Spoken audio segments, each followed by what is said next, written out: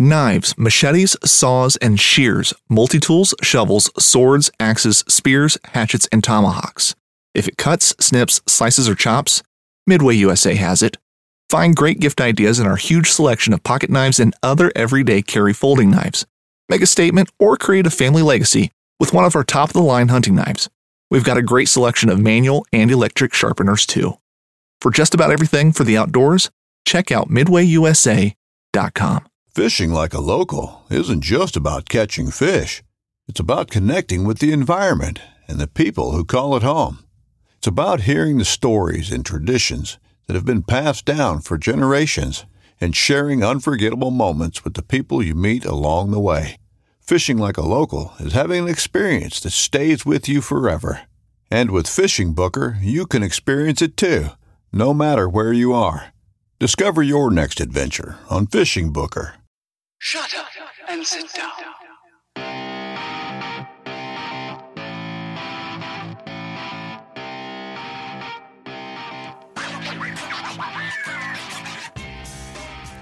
Hello and welcome to another episode of the Bowhunter Chronicles podcast. Again, I'm your host, Adam Miller, here with John Boersma. And today we've got a special guest on the line here, Garret Prahl. You may know him from YouTube as the DIY Sportsman. He's also on the Sportsman's Nation podcast network, doing the DIY Sportsman podcast. And so how are you doing tonight, Garret?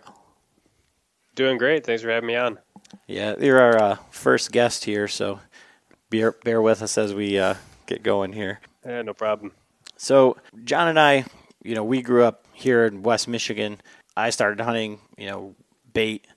It was throw out a pile of carrots and go out there, and then that was the way that we did it forever until I met my wife, and that's John's uncle, and then he introduced me into hunting runways and actually doing a little bit of scouting and things like that.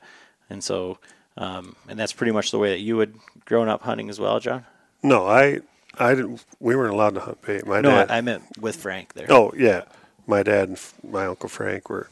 Yeah, we'd go out and scout, and we weren't allowed to hunt bait. We weren't allowed to kill does. So.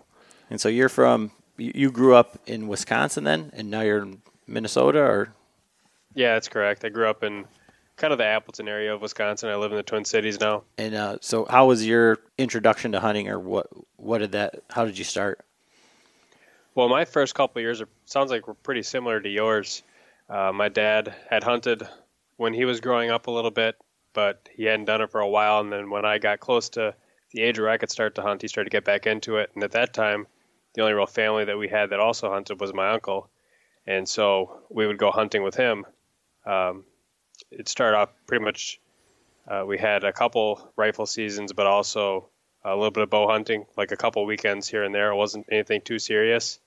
And that was what kind of got me exposed to the sport and kind of lit the fire. And then from that point, I started getting interested into how to kind of improve our success and found sites like at the time, Blood Brothers Outdoors and the Hunting Beast and all that kind of stuff. And that made a huge impact on where I kind of learned from there. And what time frame was that? I mean, how long was that transition?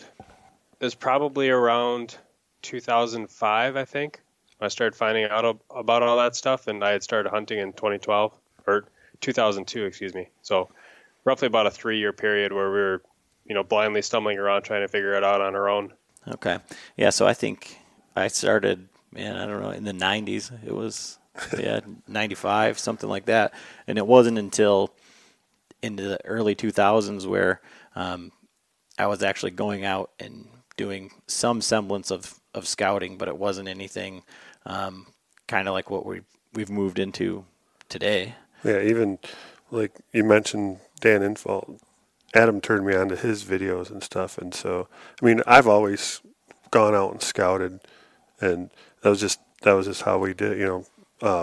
Adam learned when he started dating my cousin Casey that Frank would go out and just drive roads and just walk the woods and just did more, seemed like dinking around than actual hunting, but yeah. So then it was just you and your dad through this transition, or were you like with your buddies working through the same thing, or did you do it all on your own? I mean, at that time, it was pretty much just my dad and I for the most part. A couple weekends out of the year, we'd go hunt with my uncle as well. But when we hunted with my uncle, it was on private land, and they had a little bit better idea of what was going on and how the deer moved through there. But when we were back at home, when it was just my dad and myself, it was all public land, and we would learn a little bit just from talking to some of the guys at the parking lot. We learned a little bit on our own, and it seemed like we might have eventually started to learn some things over time, but it's a very slow process when you don't really know where to start. Yeah, I mean, and I think that's one of the things that so my family has 240 acres up in the upper peninsula of Michigan, and we're like 8 miles from Wisconsin. It's a solid 7.5 hour drive from where I'm at. So going up there and scouting is not, a weekend or, I can't just run up there at any point in time. So the hard part for me in this whole transition of starting to do more scouting and more, I guess, in-season scouting, things like that, is somewhat complacency. So you've only got so much time. I've got this place where I always see deer here or see deer there, but we're never seeing the deer that I want to see. And it's very hard to break out of that where you end up just in the same spot because you're going to see a deer and it's not the same deer. That's one of the things that I've taken away from listening to people who do that hunting beast style hunting, is that you're not going to necessarily see many deer, but you're going to see more deer that you're actually looking for. Right. You see the right deer. Right. So when you started, how long have you been hunting with the hang and hunt, stand and sticks type setup? About 2005-ish is when I started to get into it. So you're looking at over 10 years now. And is the natural progression, I mean, I've talked to a couple of different people now, and they do that style of hunting, and it ends up, they go, I'm going to do hang and hunt, and then whether it's, I don't know if it's a weight factor, if it's a convenience factor, but then they switch to a saddle or a sling. Yeah, I think at a certain point, it's kind of a natural, at least a natural thought transition for most people, because you are doing that amount of work every single hunt. You're always setting the stand up, you're always bringing the stand down. So I think more so than people who hunt just in the same spot every time, where you're just walking out and walking back, doing that additional work gives you extra time to think about, how can I make this a little bit more efficient, or how can I make this easier? Do you think it's more effective? It can be, if it allows you to get into spots where you might not otherwise have gone. Is it something that you think is like overlooked? Do you think it's like, or does it take a special type of person to do it? I mean, we hunted for years and years and years for climbers, and still hunted out of a climber this year, and it just seems like, I mean, twice this year I was in a position where I couldn't find the right tree, and it cost me an opportunity, and so that's starting to make me definitely change this year. But for that, does it take a certain type of person to say, well, I'm not even going to bring a stand, I'm just going to be slung from a tree? Because I remember seeing them in magazines long ago, and I thought, that just seems absurd. Yeah, I think for a long time, just kind of the public perception of it, of saddle hunting in particular, has kind of kept a lot of people from trying it that might have otherwise liked to have tried it. It's like you see a lot of people using hang-on tree stands, and so that's what people are comfortable with. They're comfortable sitting down. They sit down at work, sit down at home. So it's a very natural thing. People can understand what it's going to be like before they even try it. Whereas, like for the longest time, you see a guy saddle hunting, but you don't really know what it's like. You don't know what it feels like to be in a saddle. You don't know how to move around with it. It's hard to kind of imagine that. So I think, over the last several years, the people who have tried it have kind of been a special breed of person to go ahead and take the leap. But I think now also there's more and more, videos and podcasts and what have you that pop up that really allow people to share information. And so I think it's becoming a lot more popular now. There's a little bit easier barrier to entry. So is that your exclusive way of hunting now, is just with the saddle then? Last season I did all my hunting out of a saddle. The year before that it was maybe 60-40 in favor of a tree stand. So has it ever slowly progressing toward a saddle? Sorry, has it ever hindered you in a situation where, has it ever cost you a shot? I've never hunted one, so. I mean, there's So with a saddle, if you have a hang-on tree stand, you're going to have some blind spots, and you're going to have some areas where it's hard to get a shot. Like if you have a deer that walks in from behind you and comes into your weak hand side, it's tough to be able to move and get a shot off undetected with a hang-on stand. And with a saddle, you don't really have blind spots as much. You can shoot 360 degrees around the tree, but there's also areas where if a deer comes in, you got to do a lot of movement to get a shot off. And so, like for me, when I was learning to use a saddle, you make mistakes because you're not prepared to know when to move, to know how to move to get a certain shot off. And so I've missed opportunities because of that.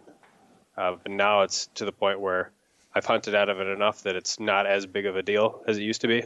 Okay, so there's a learning curve to it, just like anything. Yeah. But yeah, and I'd say the learning curve for saddle hunting is probably a little bit bigger than the learning curve for tree stand hunting is. Okay.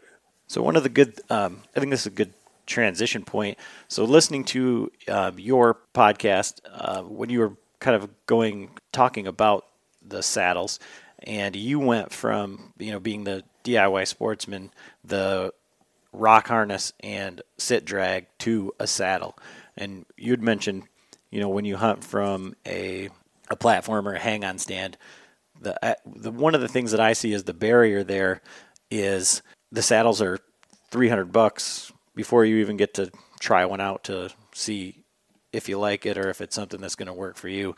How would you say someone can transition into something like that? Because your co-host there and the other people that I've spoken to about doing the rock harness sit drag, they say, well, it's never was designed to be that way, and you're kind of taking your life into your own hands, that sort of thing.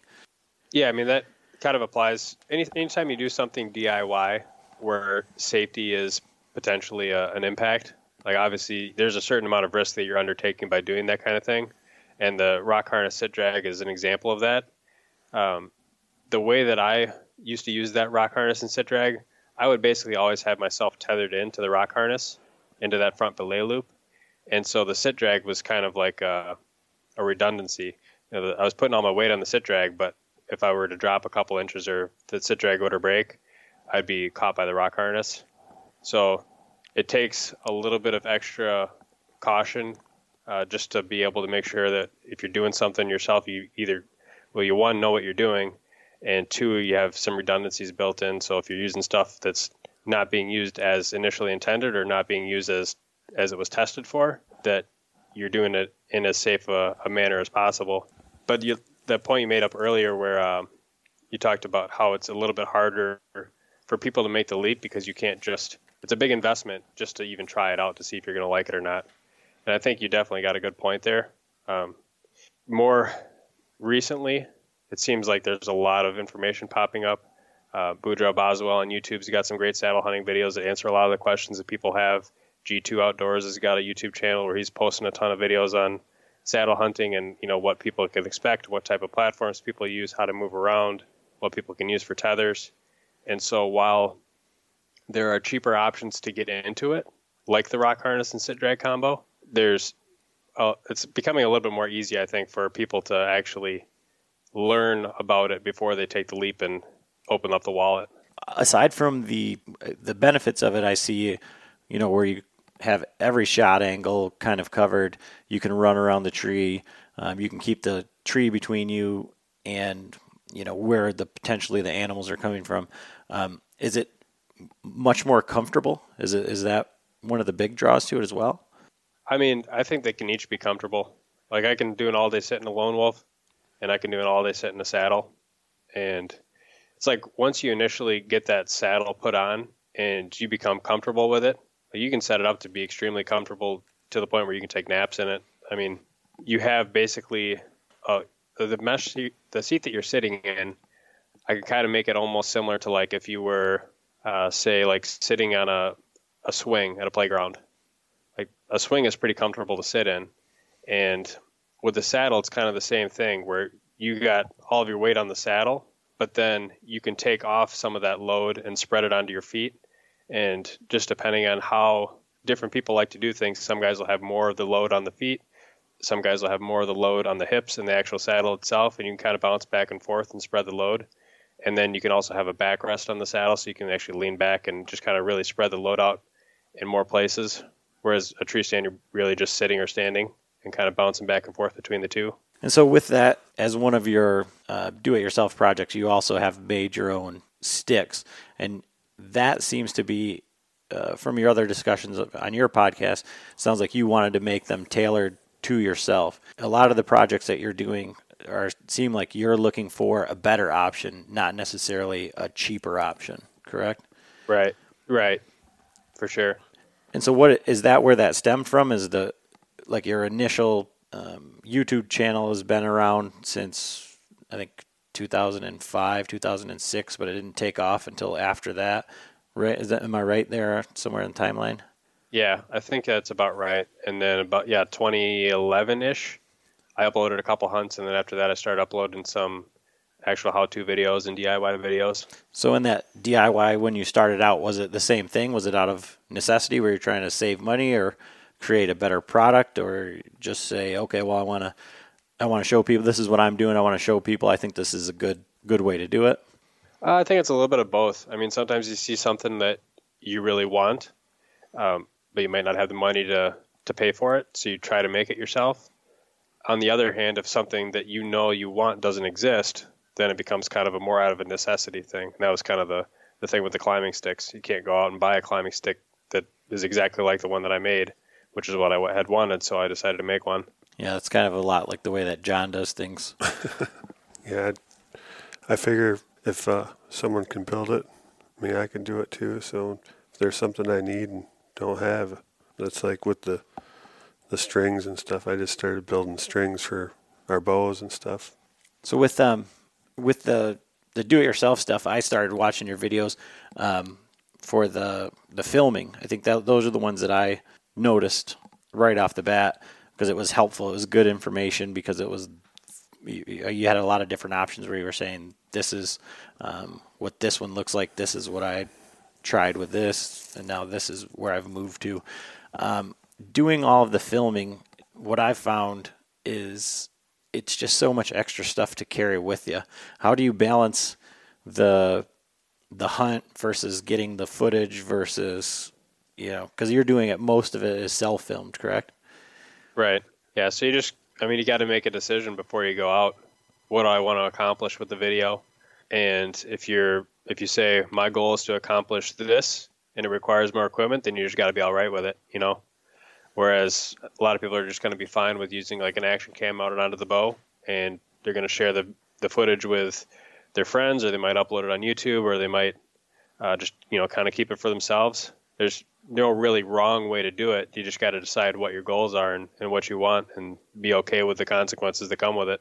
And so, what setups are you running right now for filming?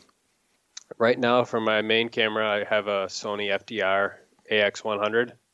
With a Rode Video Mic Pro. That's kind of my main camera. And then I have that on a 4th Arrow camera arm. And then for second angles, I have one of the Tacticam 4.0s, and I also have a Sony AS100V. And then I recently picked up a Polaroid Cube Plus to add to the mix. And so do you carry all of that with you going out each time, or you decide, okay, in this spot, I'm going to go, it's a mile, 2 miles back there, so I'm only going to bring this and this, and I'll be fine with whatever I get? Or are you saying we're going to have a full cinematic, everything, all of them running at once?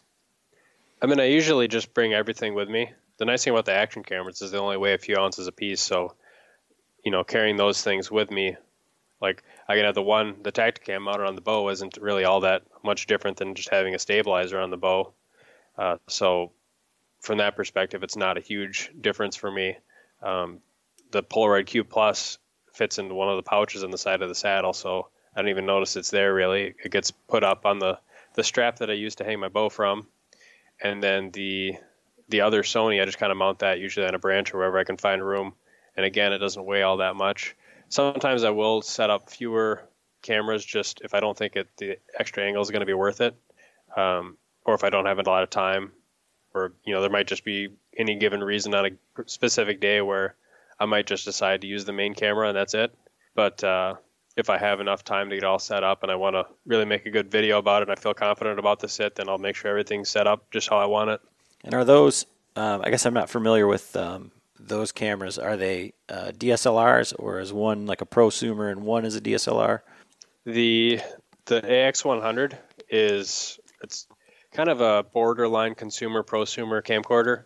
It's got a lot of prosumer functions, but it's still, I guess, marketed toward the high-end consumer range, I guess. It's got a lot larger image sensor than your standard camcorder. It's got a 1-inch image sensor, but unlike some of the consumer camcorders, it has manual focus buttons, manual iris, gain, shutter speed as external buttons rather than something you gotta sort through the menu to try and find. And it doesn't have the big zoom that you typically get with a consumer camcorder, and it doesn't usually have the massive image stabilization either that you get on some of the cheaper camcorders like the AX53 or 33, which are definitely more consumer camcorders. The other ones are all basically just action cams. Okay, so that other Sony is just an action cam as well? Yep. Okay. And I do have a Sony NEX5R, which is a mirrorless, which is kind of similar to a DSLR, but I haven't been bringing that out on my hunts recently. For the last couple of years, probably. I just use it for time lapses and photos now. And so we saw your video about your trip out west. Tell us a little bit about that, huh? Yeah, so we've gone out west, the same group, more or less, 3 years now. And the first year it was rifle elk, and I think we all saw elk or had opportunities, but nobody got one on the ground. The second year was kind of similar, except it was an archery hunt. I had a couple opportunities where, I drew back on a cow, but didn't release the arrow. One of the other guys missed a bull. And then this current year, this past year that we went up there, I actually got a mule deer tag as opposed to elk, whereas the other guys still had their elk tags. But we went during the same time of the year. We went to the same place, so we kind of knew more or less where we'd expect to see some animals. And I was fortunate enough to get a mule deer on the second day of the trip. So where were you at exactly? I mean, you were in Colorado? Where were you out west? Yes. Colorado? Yeah, it was Colorado. And so were those like over-the-counter tags? The elk tags were. The mule deer tag was not. It was a tag you're supposed to basically get as a non-resident without any preference points, but it took me one preference point to get that one. So when, we're getting ready to plan this trip to go out west, what kind of tips do you have for us to, or for anyone in that fact? Do you guys have a state picked out yet? Idaho. Okay. Probably the hardest thing, I think, initially is finding where to go to start. It's like you can scour maps as much as you want, and if you look at the entire state, there's just so much land to pick apart, because you can pick the state apart on a macro level, or it's like any given spot that you throw the dart at on the map, you can zoom in and just really pick apart a very specific area. So it's like, how do you even know which area to focus on to start picking it apart? That's kind of the hardest thing for me. It's like, how do I know that this one specific area is any better than the other specific area? And what it seems like a lot of the times is that it's more kind of the micro level that actually matters more so than the macro level. So a lot of times guys will argue about specific units being better or worse than others. But I can almost probably guarantee you that any unit that is known for having elk or mule deer or whatever you guys are going to be going after is going to have them, and they're going to be available to kill. It's just a matter of finding them in that specific landscape that you guys pick out. So what our plan kind of has been is to try and pick areas that gives you good opportunity year after year, as opposed to, trying to spend several points on one good unit. Because our plan is, if we can learn a specific area very well and go back there year after year, we can eventually piece together more and more pieces of the puzzle, and that's what's going to end up making us better hunters in a specific area, as opposed to just trying to hope that the unit that we pick is going to be the magic unit. Right. So you're putting some legwork on the ground and building it up for years to come, not just one good hunt if you get a good section. Right. Because if you put in a bunch of points for a certain area, it's like the first 2-3 days that you're there, you're just trying to figure it out. And then if you don't see anything those first couple of days or the sign's kind of weak, then you're kind of wondering, do I stay here? Do I move to a different trailhead? And then you end up, half your trip is gone by the time you might start to figure out a certain pattern. Right. And you might end up at the end of that week or 10 days and you wish that you could go back. Right. End up only actually hunting a couple of days after. And with that, what is your time frame? I mean, because I think realistically, for a regular guy, a week, but then you factor in weekends on the end of that is 9 days seems like a reasonable amount of time. But then if you have to drive 2 days or whatever to get out there, I mean, when you guys are planning your time frame, what are you realistically looking at? Pretty much just what you said. We'll look at an entire week plus the weekends, and the 2 days on the front and back end of that trip will basically be driving, or a day and a half. So when we've gone, it's always at least 3 people in the vehicle, and we'll just take shifts. So it's 16-hour drive or 17 or whatever it ends up being, and we'll just have one guy drive through the first couple states, the other guy switch off, and then one guy gets the graveyard shift early morning. You end up getting there. If you take off a Thursday after work or a Friday after work, you can get there a day and a half later and actually start hiking up the mountain and get camp set up before the end of the night. That's kind of what we've done. And then when exactly you leave just kind of depends on how the hunt goes. And, you have to start getting down by a certain time in order to start driving back to get back to work. And usually you don't get a ton of sleep that last night before you have to go back into work the next week, but usually you can make up for it. Yeah, and when you guys are camping in, hiking in, what is your average day as far as miles put on? Are you because I know you guys had a truck and then you were camping out still, so you were parking the truck, camping in, and doing a spike camp type deal, or did you have a base camp set up and then camp from there? We basically, it's kind of like a non-mobile spike camp or a base camp, however you want to call it. The place that we have gone the last couple of years, basically we found an area that's roughly 1.5 miles-ish from the truck, but there's a lot of elevation gain between A and B. And so while it's not really that far, we found that it's kind of a pretty good balance between the guys that are just hunting from the trailheads. You can get a little bit past a lot of those guys, but you're also not going so deep that you get into some of the areas where you have outfitter camps and guys taking in horses to get 4, 5, 6 miles back, and then you start getting pressure from way deep within. It's almost like we found that there's kind of a little bit of a dead zone between where those two groups of guys are coming from that a lot of the animals will get pushed to. I think that's good information that I would have never thought.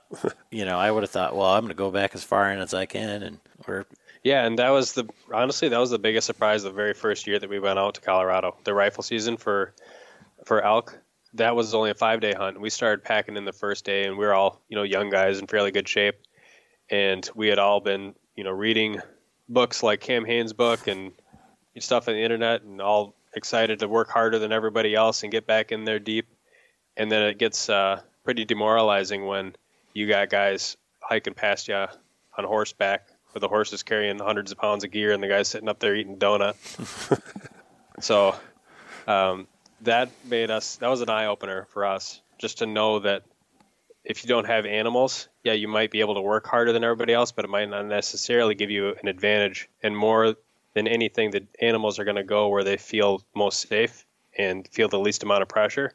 And that's always going to be usually where the people aren't. So if the people are deep, the animals might be close to the road, which is counterintuitive. But, or you might have the other scenario where guys are just hunting from the road, or the areas that we've gone in have always been no vehicles. So I think that plays a part of it too. I think if you have, this is all speculation, but I would imagine if you're hunting in areas where guys are allowed to use 4-wheelers and allowed to drive trucks, out into along the pack trails, then I would imagine that probably attracts a type of hunter that stays closer to those pack trails.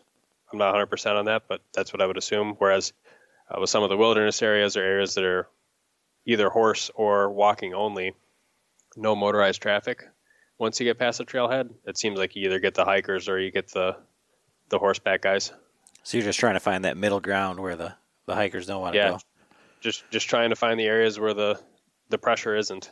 So what made you pick Colorado? Or do you guys use like the Go Hunt app or anything for getting, because it seems like the tags and stuff and the seasons, like you're saying, there's a 5-day for the rifle. Do you guys use something to help figure all that out? We didn't. I trying to remember the reason that we picked Colorado in the first place. I think opportunity was a big part of it. The seasons and stuff, they're pretty easy to figure out, and there's lots of over-the-counter elk opportunities. So I think that was probably one of the big draws for us initially. And one of the guys that was in our initial group, he knew some people that had gone out in Colorado, and we didn't end up even going to the same unit because the other guys had hunted private land, but just kind of that familiarity and the idea that, oh, maybe we should do a Colorado elk trip someday. And then we decided to do the elk trip, and it made sense just to go to Colorado, and we started doing the research from there. I guess walk us through your hunt this year. You were obviously successful. What were some things that I mean? I've seen the video and I've heard you talk about it. It was, what were some of the things that helped you? I know it wasn't the way that you had mapped it out by any means, but what are some things that I guess go through the hunt and tell us how it all came to be? Yeah, so we got all packed up that first day and set camp, and I went out the very first night because archery season had already been open, and the other guys we were hunting with had muzzle loaders, and their tag wasn't valid until the next day. So I was out there that first night looking for deer, just doing some glassing. And when I got back to camp, they said that they had seen like 4 mule deer walk within like 100 yards of camp. I was like, oh, that's cool. So just having that kind of intel, having extra eyes out in the mountains, and you're getting that intel fresh every night, that was a huge help. Because after that, with them hunting after elk, usually a little bit higher elevations, and me trying to find the mule deer, eventually it was pretty easy for us to figure out where the deer were moving through. And since we were there in the past, we kind of had already a vague idea of where to look, so that was a big help too, just coming back to the same spot. And then I ended up finding basically a little pocket of aspens tucked into an area that was mostly dark timber, and there was a bunch of deer that were moving back and forth. It seemed like morning and night. The first time I walked through there, I kicked up a couple deer, and so the next morning I went in there. The next evening I went in there and I saw deer, actually quite a few, mostly does and fawns, but also a couple bucks too. And so I was like, well, as long as I'm seeing deer here, I might as well just keep on sitting here. And that next day, I ended up getting a little bit bored after sitting in the morning. And so I decided to explore a little bit more of the mountain. And I started walking across basically at a horizontal elevation through the dark timber. And there's a lot of little streams and stuff, so you get these big giant ravines that you have to walk through, and there's a ton of deadfall everywhere. Some of the areas are actually pretty dangerous to walk through if there's any moisture on the ground, just because you get pretty slippery, and you got sharp sticks poking everywhere. But I was walking through one of these type of areas. I can't remember if it was like 9:30 or 10 or 10:30 in the morning. But I had an idea in my mind of where I wanted to go to look for some more sign. And as I was walking through one of these areas of dark timber, I kind of got caught off guard by looking up and just happening to see a buck in that dark timber like 30 yards away. And I had the bow in my hand, and I actually had my camera like 10 yards behind me because I was filming myself at that time, just getting some B-roll footage walking through that deadfall. And so luckily the deer didn't see me before I saw him, which is always huge. And I was able to draw back once he got behind some of those pines, and just basically waited for him to walk into an area that I could get a shot through. And it took me a few different tries to get him to stop. And finally, once he stopped, I had just a little bit of an area to fit an arrow through. And then I took the shot, and then, it all happened pretty fast, and it was a little bit unexpected. I felt like I got lucky almost a little bit because it wasn't anticipated. But it's hard to complain. So what are you using for equipment, like your bow setup?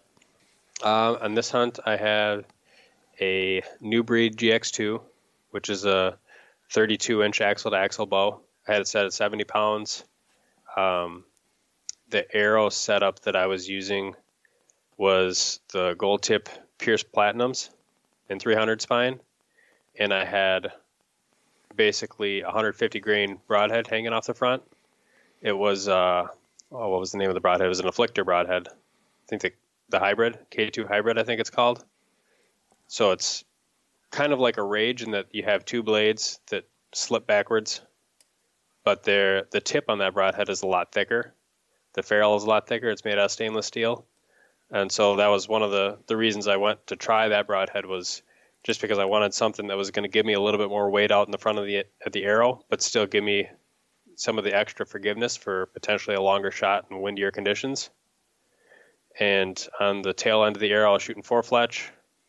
I think it was Fusion Q2i vanes that I was using at the time, and then just a lighted knock. And so does Colorado have any equipment restrictions? 'Cause, I mean, the things that I'm reading about Idaho and a lot of the other states out west is, no electronics on your bow, no lighted knocks.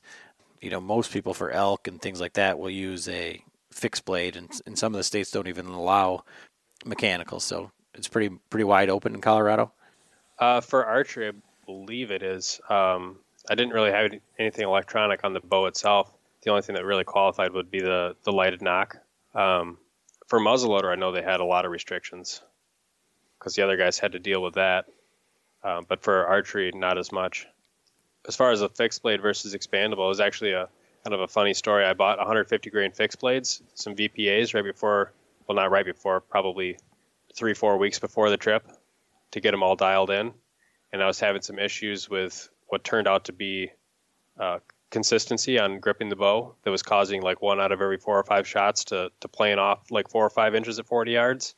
And so that made me pretty nervous before the trip because I couldn't get it figured out. So I ended up buying those expandables. But now that I got that grip issue figured out, I'll probably go back to fixed blade broadheads for that bow setup. And so you're also shooting traditional bows as well, correct? Yeah, around here for whitetails, I'm using a recurve. And that's another new breed, correct? But you've made your own longbow, correct? Yep. I've made my own longbow, and I have the RK1 is the name of the bow from New Breed that I'm shooting as well. And I've seen lately a lot of the guys are moving towards traditional or going back towards it. Traditional, I guess. What's drawn you to shooting traditional versus the compounds? I think on a certain level, they've always kind of been intriguing, even when I was a kid. Try to make bows out of sticks and stuff like that. But I think trying to think if there's any one thing that really drew me to it initially. And I think just after seeing enough bow building videos on YouTube, I just finally said to myself, it's time to do this. And I started searching around for a kit to be able to start with because I didn't really have many of the tools to be able to, I guess, get wood roughs on and ready to glue up into a laminate. Because the bow that I built, it was bamboo-backed ipe. So if you have basic tools, you can make board bows or stave bows. But I wanted to go the laminate route with a reflex-deflex bow. And for that, it basically made a lot more sense just to start with a kit where the bamboo and the ipe were already kind of roughly cut so that all I had to do was glue them up, and then all the work was actually in the tailoring and the final shaping of the bow. And so you've hunted with that bow? And have you killed deer with the bow that you built? I haven't killed anything with it. I've taken one shot. Have had probably at least a half a dozen deer that I could have potentially shot if I had, like compound type of range while hunting with that bow, because obviously the range that you take shots at with any kind of trad bow isn't the same as what I would take with a compound. But the one deer that I ended up taking a shot at, actually I have a video of it on YouTube. I took the shot at like 23 yards, and that arrow moving at like 150 feet per second, just right at the last second, looked good the whole way and then dropped right underneath it. So luckily it was a clean miss, but yeah, it's probably one of those things where I'll pick it back up at some point. Or I might just build another bow just out of, curiosity and for fun. Yeah, I've got a Martin Jaguar takedown, and I bought a takedown because that's one of the other things is that, having a 60-inch bow or a 58-inch bow, carrying it around in your car or anything like that isn't, to me, all that practical. But at our cabin in the UP, we've got a red squirrel problem, and we in between hunts in the day, we'd shoot them with our compounds and ended up messing up a lot of arrows. So I bought it strictly to shoot chipmunks and red squirrels up there.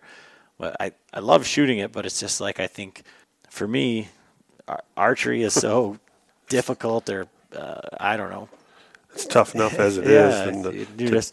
There's this movement towards, well, we're going to go back and we're going to make it more difficult. And I respect the heck out of anybody that does it, and I think it's amazing. But the guys that have either the traditional only guys or the compound only guys, and the guys that switch back and forth, just is amazing to me, I guess. Yeah, we have a few guys at the club that they shoot leagues with their traditional bows, and then they'll go out, hunting season. Well, I gotta get the compound out for hunting, but that's kind of funny. Yeah, I mean, like for me, it's like whitetails around home. I know I can get opportunities, and I've shot enough of them with the compound. I'm okay with, getting that a little bit of extra experience, and I'm okay with going home with nothing, if that's what it takes to get that experience, And not everybody's okay with that, and I think even more than that, like if you were to expand it to like Western hunting, like why would I, if I hunt with a recurve, here in Minnesota or Wisconsin, why would I choose the compound to go out west? It's like, well, out west, I don't have any experience. I hadn't shot an elk ever. At that point, I hadn't shot a mule deer ever. I'm trying to, get some real true experience out there, and I want to come home with something for that, $400 tag. Right. In a 5-day hunt. It's like, yeah, if I lived in Colorado, it wouldn't be that big of a deal for me to hunt with a trad bow. But it's like when you got for elk $615 tag, and you got 5 days to fill it. It's like I don't have confidence I can get it done. Right. I don't have confidence I can bring an elk into 25 yards or whatever I feel comfortable with shooting in that amount of time with land that I'm really not all that familiar with. Yeah, I can totally see that. And I was just having this discussion with my dad. My dad goes out to Colorado every couple of years, and he elk hunts with a rifle. And I just don't see there's no draw to that. There's no draw to rifle hunting. Even and that, I guess that's the exact same way I feel about rifle hunting around here, is that I've killed enough deer with a rifle, and I've killed a fair amount of deer with a bow, but I just can't. There's no sport in it for me, and I think maybe that's changing a little bit because I got in on a really nice buck with my bow this year, and it was 70 yards or so, and with a rifle. I mean, I really wanted to go back after him with a rifle, but I just couldn't do it. So I think that's probably the same argument with the traditional guys. I'm just not that far yet. So, yeah. And I mean, for me, like I hunt with a rifle too. And it's like, usually for me, what ends up happening is I hunt so hard in the early season and during the rut that's like by the time the rifle season actually comes around, I'm ready to just put something in the freezer. And I'm usually a little bit less picky with the rifle. It's more of a goal of trying to put some meat in the freezer to make sure I have enough for next year rather than the experience so much like it is with archery. Right. It's like, okay, it's time to get it done now. I played around enough. Right. Just finish it off. So I guess on that, when you're saying you're hunting really hard, you're using those the hunting beast type tactics, which is the way that I understand it. You're going out and doing all of your scouting, finding the buck bedding area and kind of getting into that buck's bedroom or a buck's bedroom, and you're waiting for the perfect opportunity to hunt that spot versus kind of what you're talking about with the rifle is going out and getting an opportunity at anything. Right. And it's kind of a mix, I guess. So for early season, it's kind of a mix between hunting bedding areas that I know are there and I know have deer potential of a big buck, but they're low odds spots. And, like especially with the trad bow, where again, I don't have as high of standards as I would have if I was shooting a compound. Sometimes I'm also putting myself into areas where I would expect to see deer. Maybe it's not a specific buck bed, but maybe it's an area where there's a big area of red brush I know holds a lot of does, and I'm just trying to put myself into opportunities to at least see something because it's like, it's fun to be able to have an opportunity at a giant. But it's also, I think, fun just watching deer interact in their natural environment. So sometimes I'll just pick spots where I think I might see deer versus just only hunting spots that I think have the potential of showing a big buck.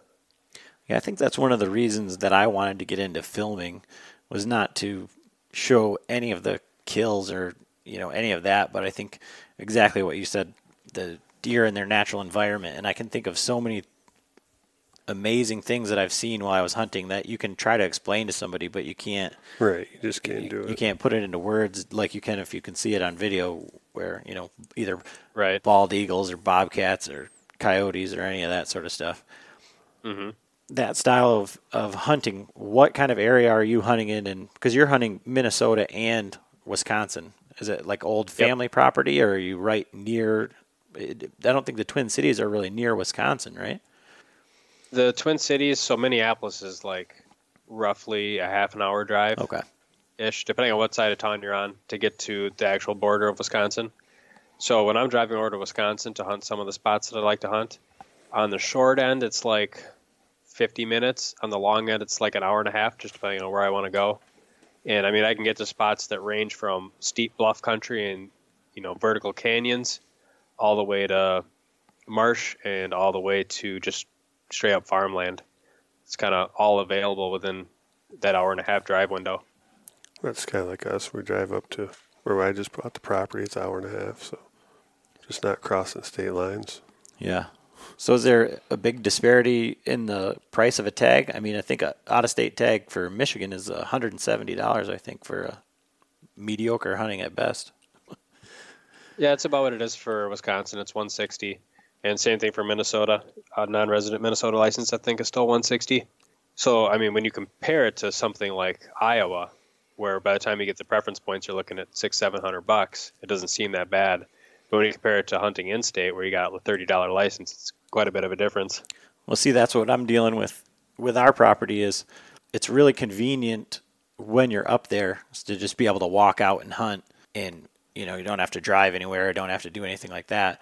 But with a 7-hour drive, it takes us 6 hours to get to Ohio, and Ohio is $160, $125, something like that, over the counter, and we've just had amazing success down there.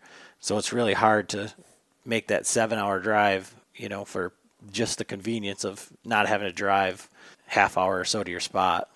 Oh, right. Yeah, I definitely know that feeling for sure. And I mean, even like this winter already, I've taken one scouting trip over to North Dakota. I think that's the next state I want to try for an out-of-state, as opposed to just going always to Wisconsin, just to kind of get that longer drive experience, and potentially a crack at a deer that I would have to work a lot harder for to get a chance at in either the stuff that I hunt in Minnesota or Wisconsin. Because like Minnesota, I like hunting Minnesota, but some of the rules that they have, the amount of deer that you can shoot in certain areas, some of the restrictions that they have, and just the sheer number of hunters. I know of giant bucks that get shot all the time. I shouldn't say all the time. I know of quite a few that get shot every year that are really nice. But the overall quantity compared to states where the hunter densities are a lot lower, it's just not nearly the same. So it's like, for the opportunity, I can understand why people will want to drive a long ways and want to pay a lot of money to go to a state like Iowa or some of the Dakotas or Kansas or what have you, or Ohio. But I still like also just the convenience of being able to go to Minnesota or Wisconsin and, either putting meat in the freezer, or being able to see a lot of deer, or even having the rare occasional giant buck walk out. And so what's drawn you to North Dakota? Is it going to be whitetail or mule deer? It would be whitetail. I think for mule deer, after my experience last year in Colorado, it's Colorado and Wyoming, I think, are going to be my two mule deer states. Just the mountains out there, just there's something about them. It just kind of drives you, and it's really so much more of an experience for me to be able to go out and do a backpacking trip like that versus, like some of the more plain state style mule deer hunts that I see on TV. Just not really as attractive of an experience to me. So I think whitetail for sure in Minnesota, which is kind of a new desire, I guess, to try and do a longer drive out of state hunt, because for however many years I haven't had any interest in it. But I have a couple buddies that go out to North Dakota, and they always seem to do pretty well on private land. And North Dakota isn't a state that has a lot of public. And most of the public that they do have is either all congregated into really large, gigantic, like federal land. Like they have a big national grasslands, there's a big national wildlife refuge, there's stuff like that in North Dakota. And then there's also just kind of little spots sporadically spread throughout the state that have some public land in them. And I scouted it once and it was good stuff. I saw a lot of sign, but I also saw a lot of hunter sign.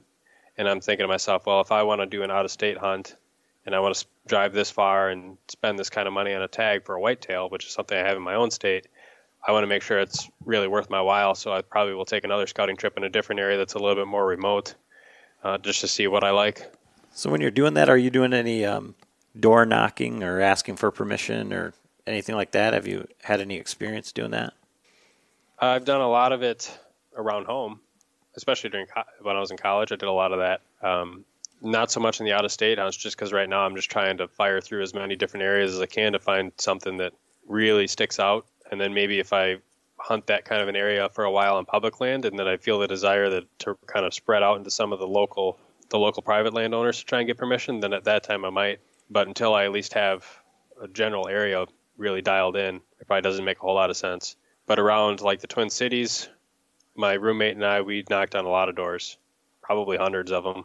And we got yeses for like a handful, maybe like one guy here that lets you hunt for the 3 weeks that his wife is out on vacation and then nothing after that. Or you might get the people that allow you to hunt, but they also allow 8 other guys to hunt on 80 acres. And so at a certain point, the hassle with trying to maintain a relationship with a private landowner and, let them know what your plans are, give them a text, say, hey, we're going to be out here this specific time. You don't know what other guys are doing out on that particular land.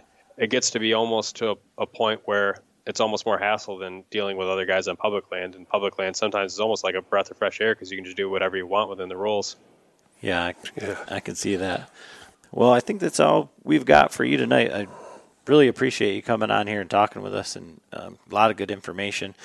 Make sure to check out Garret on his YouTube, which is the DIY Sportsman on YouTube, and then you're also with the Sportsman's Nation podcast doing the DIY Sportsman segment on that too, correct? Yes, that's correct. All right, I think that's all we've got for today. It's another episode of the Bowhunter Chronicles in the books. All right. Nice talking to you. Yeah, thanks for having me on.